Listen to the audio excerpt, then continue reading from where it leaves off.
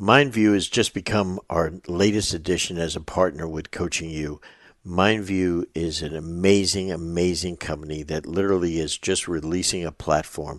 They have developed an incredible assessment that we have just totally been blown away with, because on this assessment that you can take in a matter of 15 minutes or so, 20 minutes on your phone, the things that you've never been able to measure before, like resilience, grit, hope, adaptability, all these things, they are able to measure them as to how you're thinking and feeling right now. This is a game changer as far as I'm concerned. I'm a Strength Finder guy. I love all that. But MindView is the latest technology. It is just literally coming on the market right now. The platform that they've created is second to none. The emphasis right now on your players' mental wellness is unprecedented. I'm sold on MindView. Now it's your turn. For more information about MindView, MINDVUE, please contact the COO, Clete McQuinn. His email is cmcquinn@mindview.com, or visit their website at mindview.com.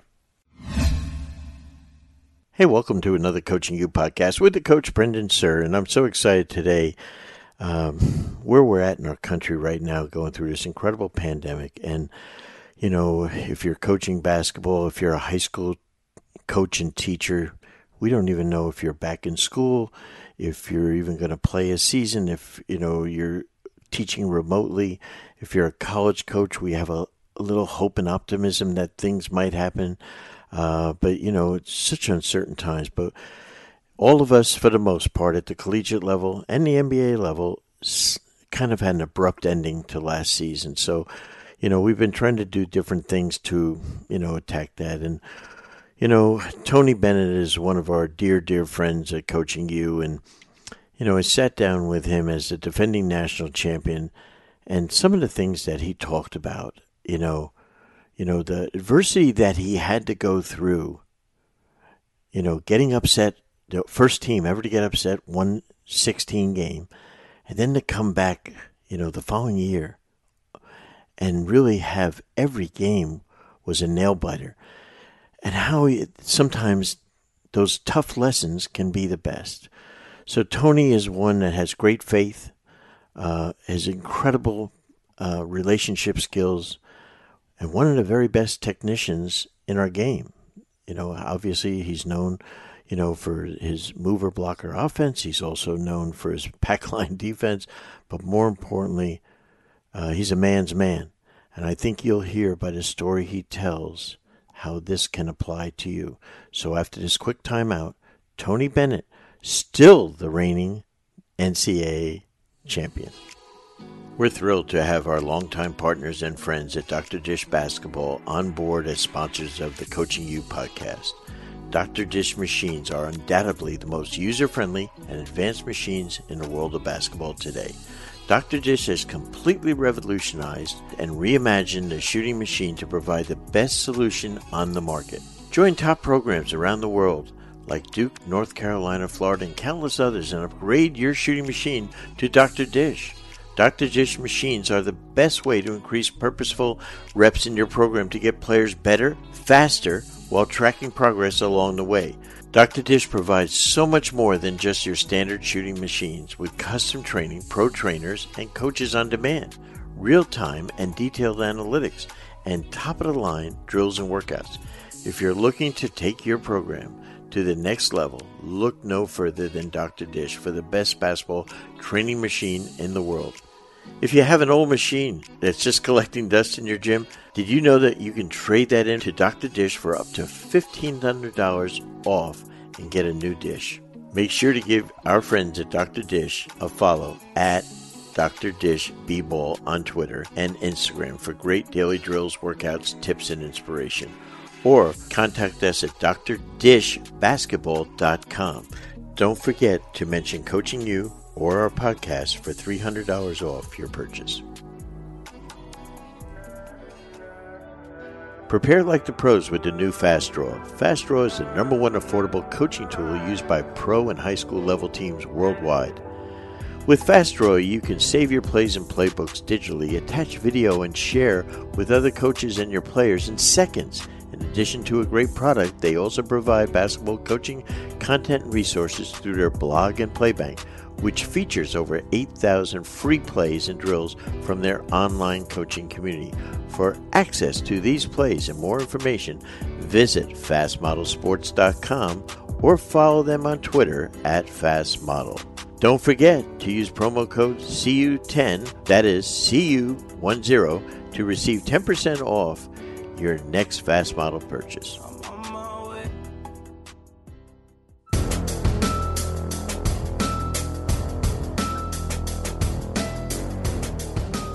So pleased today to be sitting in the incredible office of Tony Bennett.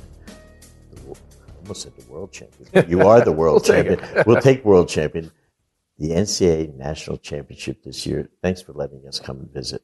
No, I'm glad to be with you, Brendan, and look forward to talking about whatever it is you want to speak about. Well, you know, the thing about our friendship and getting a chance to visit with you often is we exchange so many stories about life and things like that because we've both been through the best of times and also tough times. And the thing that amazed me a year ago was when you had a phenomenal season. You're number one team going into the NCAA tournament, and you're matched up, of course, with the last seed in the NCAA tournament.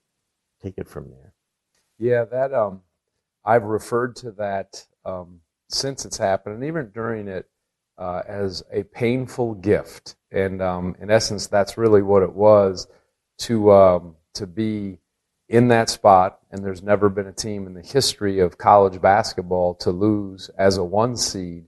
To have to face that with your young men and, you know, in some regards, you know, be the laughing stock of college basketball and more than that, to be really humbled was challenging, but as I mentioned at the onset, was a gift in a strange way because it stripped everything away that you thought mattered, and it made you look at yourself, look at the young men you were leading, and you came together and you figured out, again, what truly mattered, who you were, how we had to come together and face it and then go on and progress into the next year. I remember we spoke afterwards, and I thought it was so you and so truthful in that after the game's over, you have press obligations, media obligations, and you sat in the locker room and said, I don't want to do this. But that's kind of your job. And you didn't know really what you were even going to say because it's certainly something you're not prepared for. Fair enough? Very, very true. You remember that. I remember, you address your team and, about 20 seconds later, our sports information director says, hey, CBS wants you to do an interview. And I was like, tell him, no, I can't. I mean, I'm gutted. We're gutted. And he said, okay. And he walks out. And I just sat there for what felt like, 10, 15 seconds. And I said, wait a second. I said, I'll do it. I just felt like, if you're going to enjoy the good times that sports brings, that this profession brings, and, you can handle that well, then you have to be able to take the hard with the good or the bad with the good. And, I didn't know what I would say, and I'm a man of faith. I really am. I just kind of to myself said, Lord, give me the words to speak, because I know everybody's going to be listening, everybody's going to be watching, and maybe if I can say the right thing or handle this in the right way, even though it stung like crazy, that would be the right thing to do. So, it was just a unique opportunity that, it's the reason why I did it. And I knew I was going to have to go to this podium after, but, there's a rawness or a realness in that moment right after something happens that you can't fake. And so I can't even remember exactly what I said, except to the extent of, this is what we do, not who we are, but I'd have to go back and watch it. But a lot of people responded to it. No, I when I watched it, I said, it's almost like these were the most true words ever spoken. You gave praise to your opponent. You never once, which I think is often, you take blame, you assess blame almost to your team, not you, and any coach that, but I thought the words that came out, that the good Lord helped you with, were so true, and I think you gained the respect from your own team, from the opponent, but more importantly, the world. But I think you don't care as much about that as you just said the truth and what was really inside of you. Yeah, as I said, I remember saying something about when you step inside the arena, and there's a famous quote by Theodore Roosevelt about that. It's no one except those young men that I coached on that team, our staff, and those that were in it understand what we faced, all we went through throughout the year, and I'm sure we'll get into it, and then how the season played out, but what that was like, because no one had ever experienced it.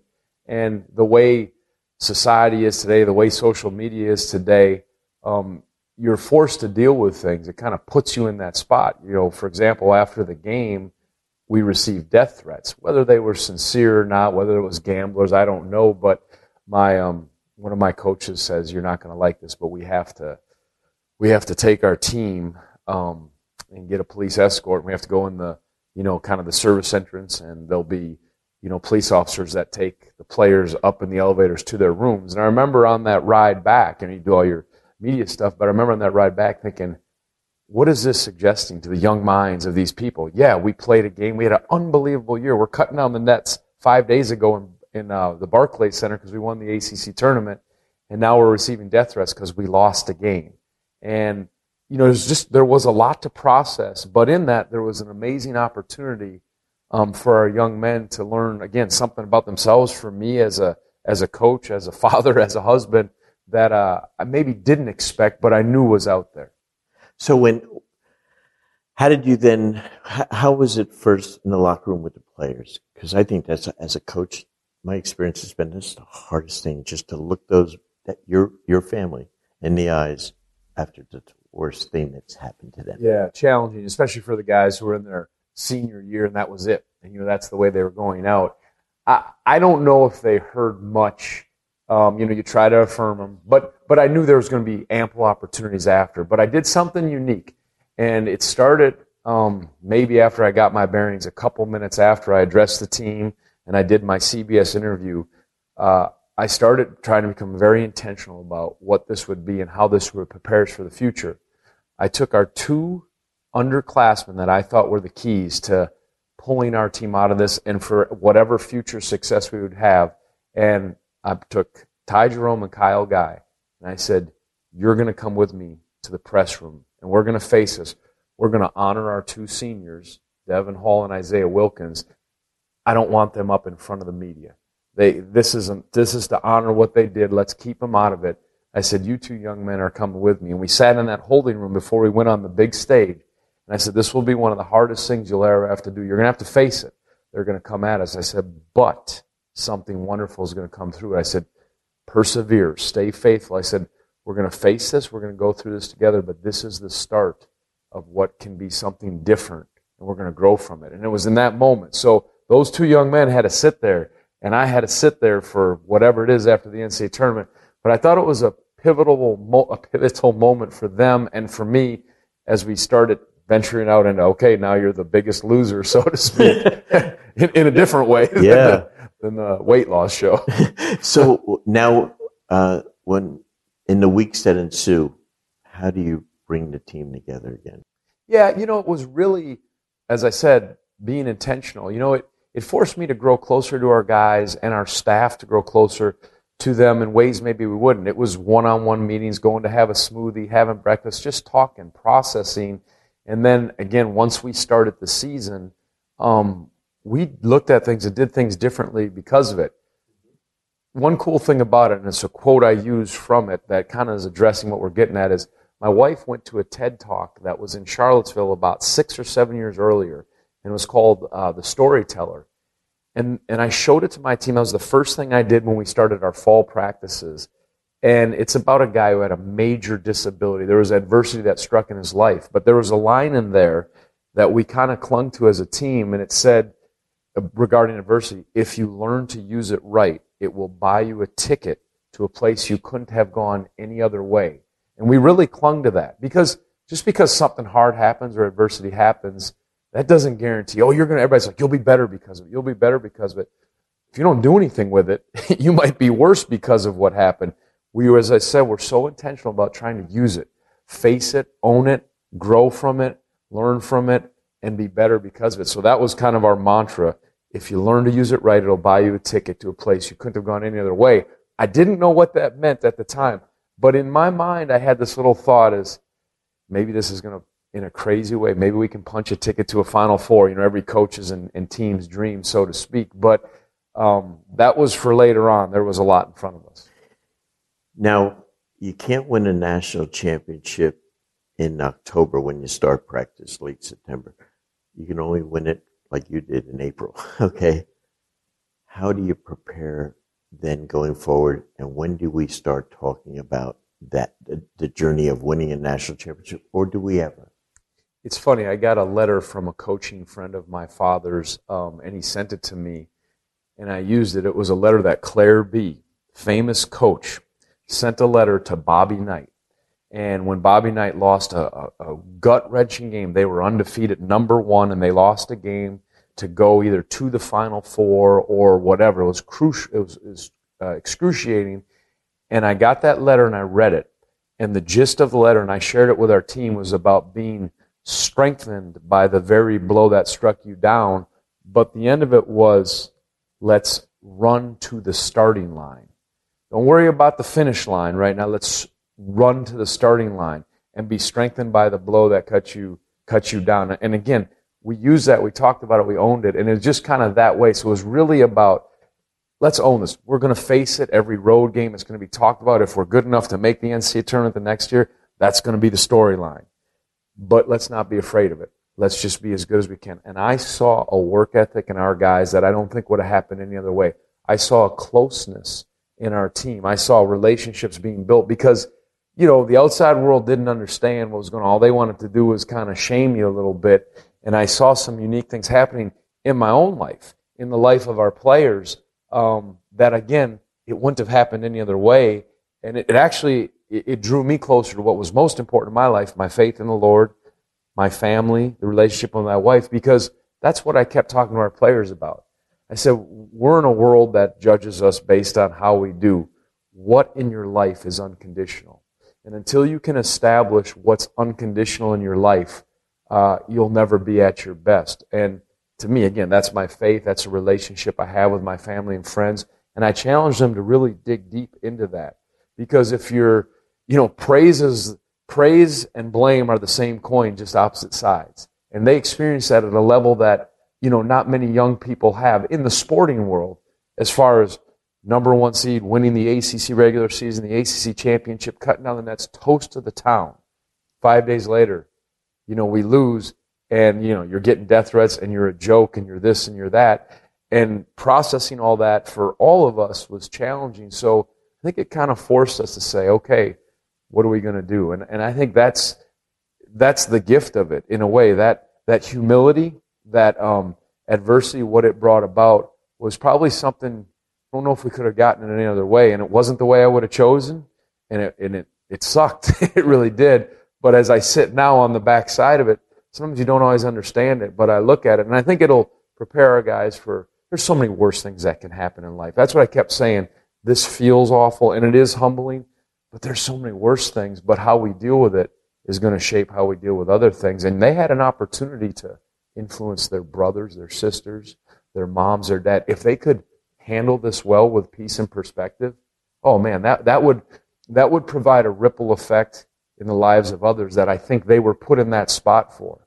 And I think that's significant. How about the incoming freshmen? Let's say that were any new additions to the team that weren't there. How did you integrate them into this process? Well, they didn't sign up for it, but they were lumped into that team that was they got a ticket. Yeah. We understood it, I think, but there was a bond with those of us who had gone through it that we just knew that they didn't. But we were careful about that. As I said, intentional. And, we do a cool exercise every year. We call it the chair exercise. We sit a player on it, and we ask them 3 questions. Tell me, and some other teams have done this, tell me a hero in your life, a hardship, and a highlight. And then we turn them over. There was an old show called Inside the Actor's Studio with James Lipton many years ago. Love it. And it's very similar to that. And then we turn the player or the coach who's ever on the chair over to the team and say, go ahead, ask your teammates, ask your player or teammate about anything. So we did that. And so you get to learn a lot about your players and your team. So the new guys would do that. All of those players who were part of, and coaches who were part of what happened in the last year, when we got to the hardship part, I made them answer the question. Instead of sharing your hardship, share with this whole team, and it's all confidential, what you learned from the UMBC loss. That was fascinating to me because you saw how they processed it. You saw what it meant. And boy, I listened to that stuff, and I hit it in my heart and my mind, because it made me understand what they learned from it. And again, that strengthened them. And so we owned it with each other. There's a saying, overanalysis leads to paralysis, right? And we didn't want to do that, but we had to own it. And then there's also the thing, well, you can just ignore it and act like it never happened. I think either one can be a mistake. I think we had to find a balance of look at it, grow from it, learn it. It's going to be painful. But there's a point where you say, okay, we take what it is, but this is about us. This is a new challenge in a new year. We'll never forget it. Always have a scar. Your scars are the things that I think make you. But so we kind of approach it like that, and that's how we integrated the new guys. That's key. The buzzword in business and teams is about culture, right? And that, to me, is one of the best building culture exercises, right? Yeah. I find it so challenging in all walks of life to build this authentic culture. I think so. We have pillars in our program that we've established, but one of them is unity. And we always talk about it. What it means is, it's a biblical pillar, but a house divided against itself won't stand. And my father, who established these pillars, they're biblical principles. I remember he always said this about unity, and he told me this when I took over the job at Virginia, and I watched him do this. He said, before you're going to win at a high level, he said, you must recruit players and hire a coaching staff that you can lose with first before you win. Because the bottom line is this, is adversity and losing, that's the truth serum. I mean, we can all sit here and talk about it. When things are going well, everybody's, they're great. Everything's fine. But you're with a player, they're not playing as much as they thought. They go through an injury or something happens, or you lose a game. And then you find out what's real. And can you lose with the people that you're around? Because if you can lose with them, you're going to grow from that. You're going to learn and glean the wisdom from it. And then you're going to win at a high level if you apply it.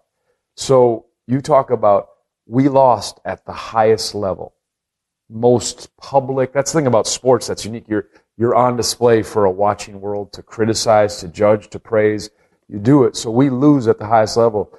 But I knew I could lose with them. And was that tested? But when you know you can lose, I knew I could win with them because we won the ACC that year. Okay, that's great and all that. But I knew I could lose with them, and that bared itself out in a way that even surprised me as we ventured into this year and what all took place. Now, let's fast forward. You finished the ACC tournament, and now you're going to the NCAA tournament. You get a nice seed again. And now your first opponent is? Yeah, Gardner-Webb. We were the 1 seed. And, it was interesting. There's a part of me that's like, well, maybe it'd be better to be a 2 seed this year. I thought you were going to get Yeah, and, we don't have to face that pressure. But we had a phenomenal year. Won the regular season ACC. 3 ACC ones? We won 4 No, times. Were there 3 3 ACC number 1 seeds. Yes, which was amazing. Yeah. But, we play Gardner-Webb. And the leading up to that and the press room was all about, how will you handle this pressure? I thought we handled it well. I shared with you how we owned it and all those things. But we get to the game, and we're down 14 points, I think 12 minutes into the game. It was the biggest deficit we'd faced all year, and it was the most oppressive pressure that I've ever faced as a coach, and I could see it on our players. Gardner-Webb, once again, was playing lights out. The crowd shifted. You could just feel everyone tuned into this because, oh my God, it's happening again. Again, it's never happened, and it's happening to us. And that was the feel. And I remember sitting on the bench, and, I just said, I had a conversation. I said, Lord, if this is the way you got me going again, so be it, but I hope not. And I remember feeling like, I don't want to go through this again. But, we were trying to play well. We felt the pressure. The other team was playing good. And it was unbearable to an extent. but it was what it was, as they say. In college we had the, timeouts, the 16 to 12. You get to that, 8-minute timeout, let's say 12 or so minutes into it. What do you say to a team? Because you want to relax them and stuff like that. There was no relaxing. No. That was all BS. I was wishful thinking, No, it was just, you could see it. It was tense. I'll tell you probably the more significant thing. We hit a big three. We were down 9, cut it to 6, go in the half. We're down 6. And last year in that scenario, I had to do an interview on the floor, and our coaches charged into the locker room, and I think they kind of tore into our guys. This is unacceptable. And it was one of those things that happened. There's a lot of emotion going on. And one of my assistants taps me on the leg and says, there's like maybe 20 seconds left. He said, speak life. Speak life into those guys. Tell the staff, remind the staff, speak life. Don't jump them. Because we had been in the spot. So we walk into the locker room. We're down 6, and you got a decision to make. Do we light a fire? Do we encourage them? What do we do? And so I walk into the locker room. Usually I didn't, this time because we were down, I didn't have to do the interview at halftime on the court. They have the team that's leading to it. I walk into the locker room, and I looked at our guys, and you could see there was stress. And I said, promise me one thing. I said, last year we were in the same spot. Actually, I think we were up 1 last year, but we were in the same spot. I said, promise me one thing. I said, you won't panic. Last year we panicked. We unraveled after the half. And I said, you got to fight for all you're worth. You got to lay it on the line. I said, but do not panic. Learn from what last year taught. Just keep believing step by step. So that was basically the talk. So we go out, and we had a great second half. We won the game.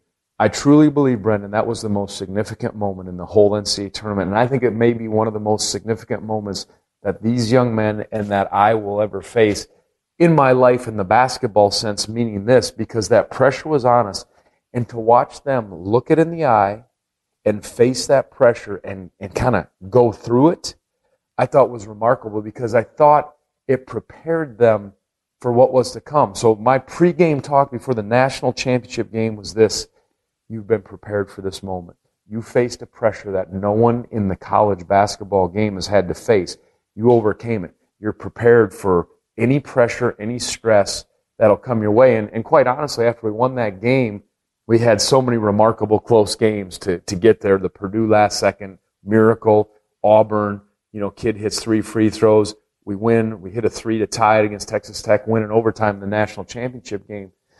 I think that pressure we faced, all that happened last year, we played free. Yeah, there was still stress and pressure, but because we got through it and we were prepared for it, we didn't get our feathers ruffled. I think that battle tested us and made us prepared for those moments, and I think why we were successful with obviously great fortune and great play. So you go to the next game, and on the second game of the first weekend, what was the preparation in between? What the opponent is in the game 2 is who? Oklahoma. A very good team. Okay.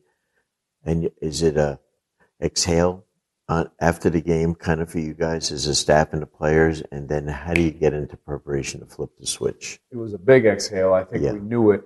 And pressure does strange things to even the greatest athletes in the world. I've watched pro golfers, when the tournament's on the line, miss a 3-foot putt. The best field goal kickers miss field goals at the time. Even at the pros, pressure can do strange things. So the fact that they handled it, there was a lightness and there was a seriousness, because it wasn't just about, okay, we're just going to beat, that first game. No, we came, but it was amazing how different it felt. And we prepared well, and we went to that game and played at a very high level. It's probably our most convincing win of the tournament. The rest were all down to the wire, which is going to be the case. But you just noticed a significant difference. We almost needed to conquer that monster or get over that hurdle, and then we played, and I thought played to our fullest. When you keep advancing in a tournament, which, having coached the NBA where you have all of them are 7-game series, right. You win 4, you get to advance. These are one and dones. Forget the one and dones, the kids that go to school and leave after a year. This is one 40-minute game, possibly in overtime, and it can be over for either team.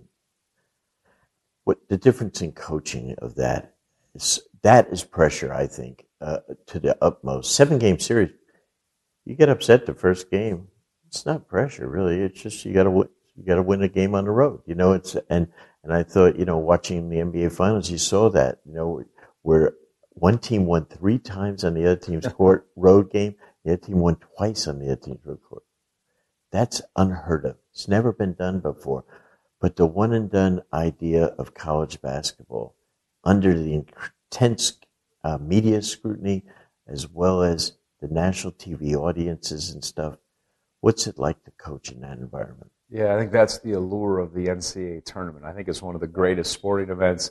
The Cinderella stories. We live both extremes. I mean, us losing to UMBC made it even greater for the NCAA tournament and the fans, because it is, if you're off, and there's so much parity and the game's starting to catch up, that's that extreme. And then we won so many close games to come out on the other side this year.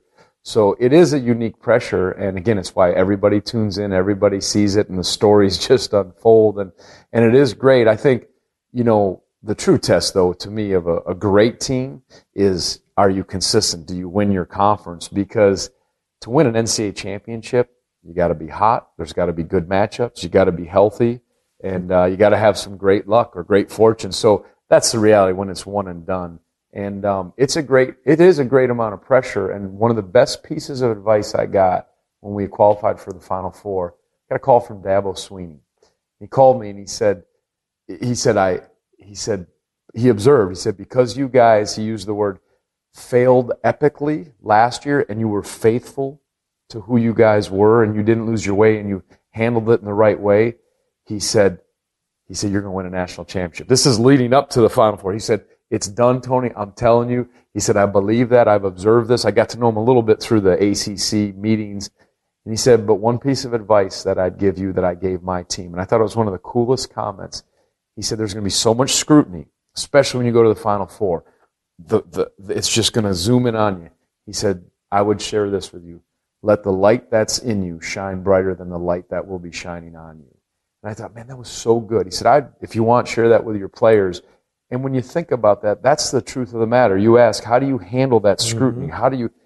What's inside? What do you believe? What's your core? And we talked about that, and that stuff was being forged and formed for, many years with these young men in their lives, but through that process of the adversity of last year and going through it, winning these games, that idea of let the light inside of you shine brighter than the light that shines on you. Because if you get consumed with what's going on outside, what they're saying, what's going on, what if we lose, what if you'll just unravel. And I think we had a presence of mind. This is who we are. This is what we're doing. This is our time. We can live with it if it doesn't happen, but we're ready to do it if it's our time. That's brilliant. That is fantastic. When you win the final game, there's so many cool things. One was you and your dad. Yeah. As a great coach that he is and best friend and mentor, right. What was that like? Yeah, his dream in coaching was to one day coach in a Final Four. I knew that. I was a volunteer manager on his team when I watched him do that. It was one of the coolest things. So to be able to embrace him after that game and say, because I got into coaching. I thought I'm going to play in the NBA like all these guys think for 15 years and then retire on a beach in Hawaii and never have another worry. And 3 years it gets cut short. And I kind of got into coaching. I wasn't sure because I watched my dad go through the roller coaster ride. I saw my sister, great coach, won a Big Ten championship at Indiana, national championship, Division III coach. But I saw the roller coaster ride, and I'm like, you got to be a little crazy to coach. I don't think I want to do it. Well, then after I got injured, I was kind of a volunteer player coach and overseas, and I'm like, I think I like this. But never in my wildest dreams did I envision, even when I became the head coach at Washington State, and even here, I hoped, one day maybe we can be good enough. I want to test myself against Duke and Carolina and the great teams in our league. And I hope I could one day maybe get this program to a Final Four because I observed my dad doing it. But I don't think I really am, if I'm going to be honest with you, we're winning a national championship. I know it. Everybody has a different way, and I know people say put your dreams on the board and do it. I just wanted to maximize this team and see how far we could take it. So when that reality, or when that dream became reality and all of a sudden we won, it was to see my father, to embrace him. And I remember when that clock went to 0, the thought I had, I just bowed my head and I said, Lord, thank you. I said, I'm humbled. I don't deserve this. That's how it felt. I felt Literally undeserving. Yeah, there's someone sent me a picture. I'm just sitting there with my head down, and my staff, like, they were celebrating. And then they all came and we were hugging, but I felt undeserving. What's the word? I felt like I was part of a story that was going to be told that was much more significant than just winning that game and winning a championship, because of how the whole thing unfolded, from the loss and being the first team. And it was humbling. As I said, it was undeserving, and that's a pretty good feeling. Coaching provides you with an incredible platform way outside of basketball, and you use that, I think, incredibly well. But I don't know if there's anything that I've ever heard where you could take something from true adversity and turn it so positive and stuff. So congratulations. Thank you, Brent. Thanks so much.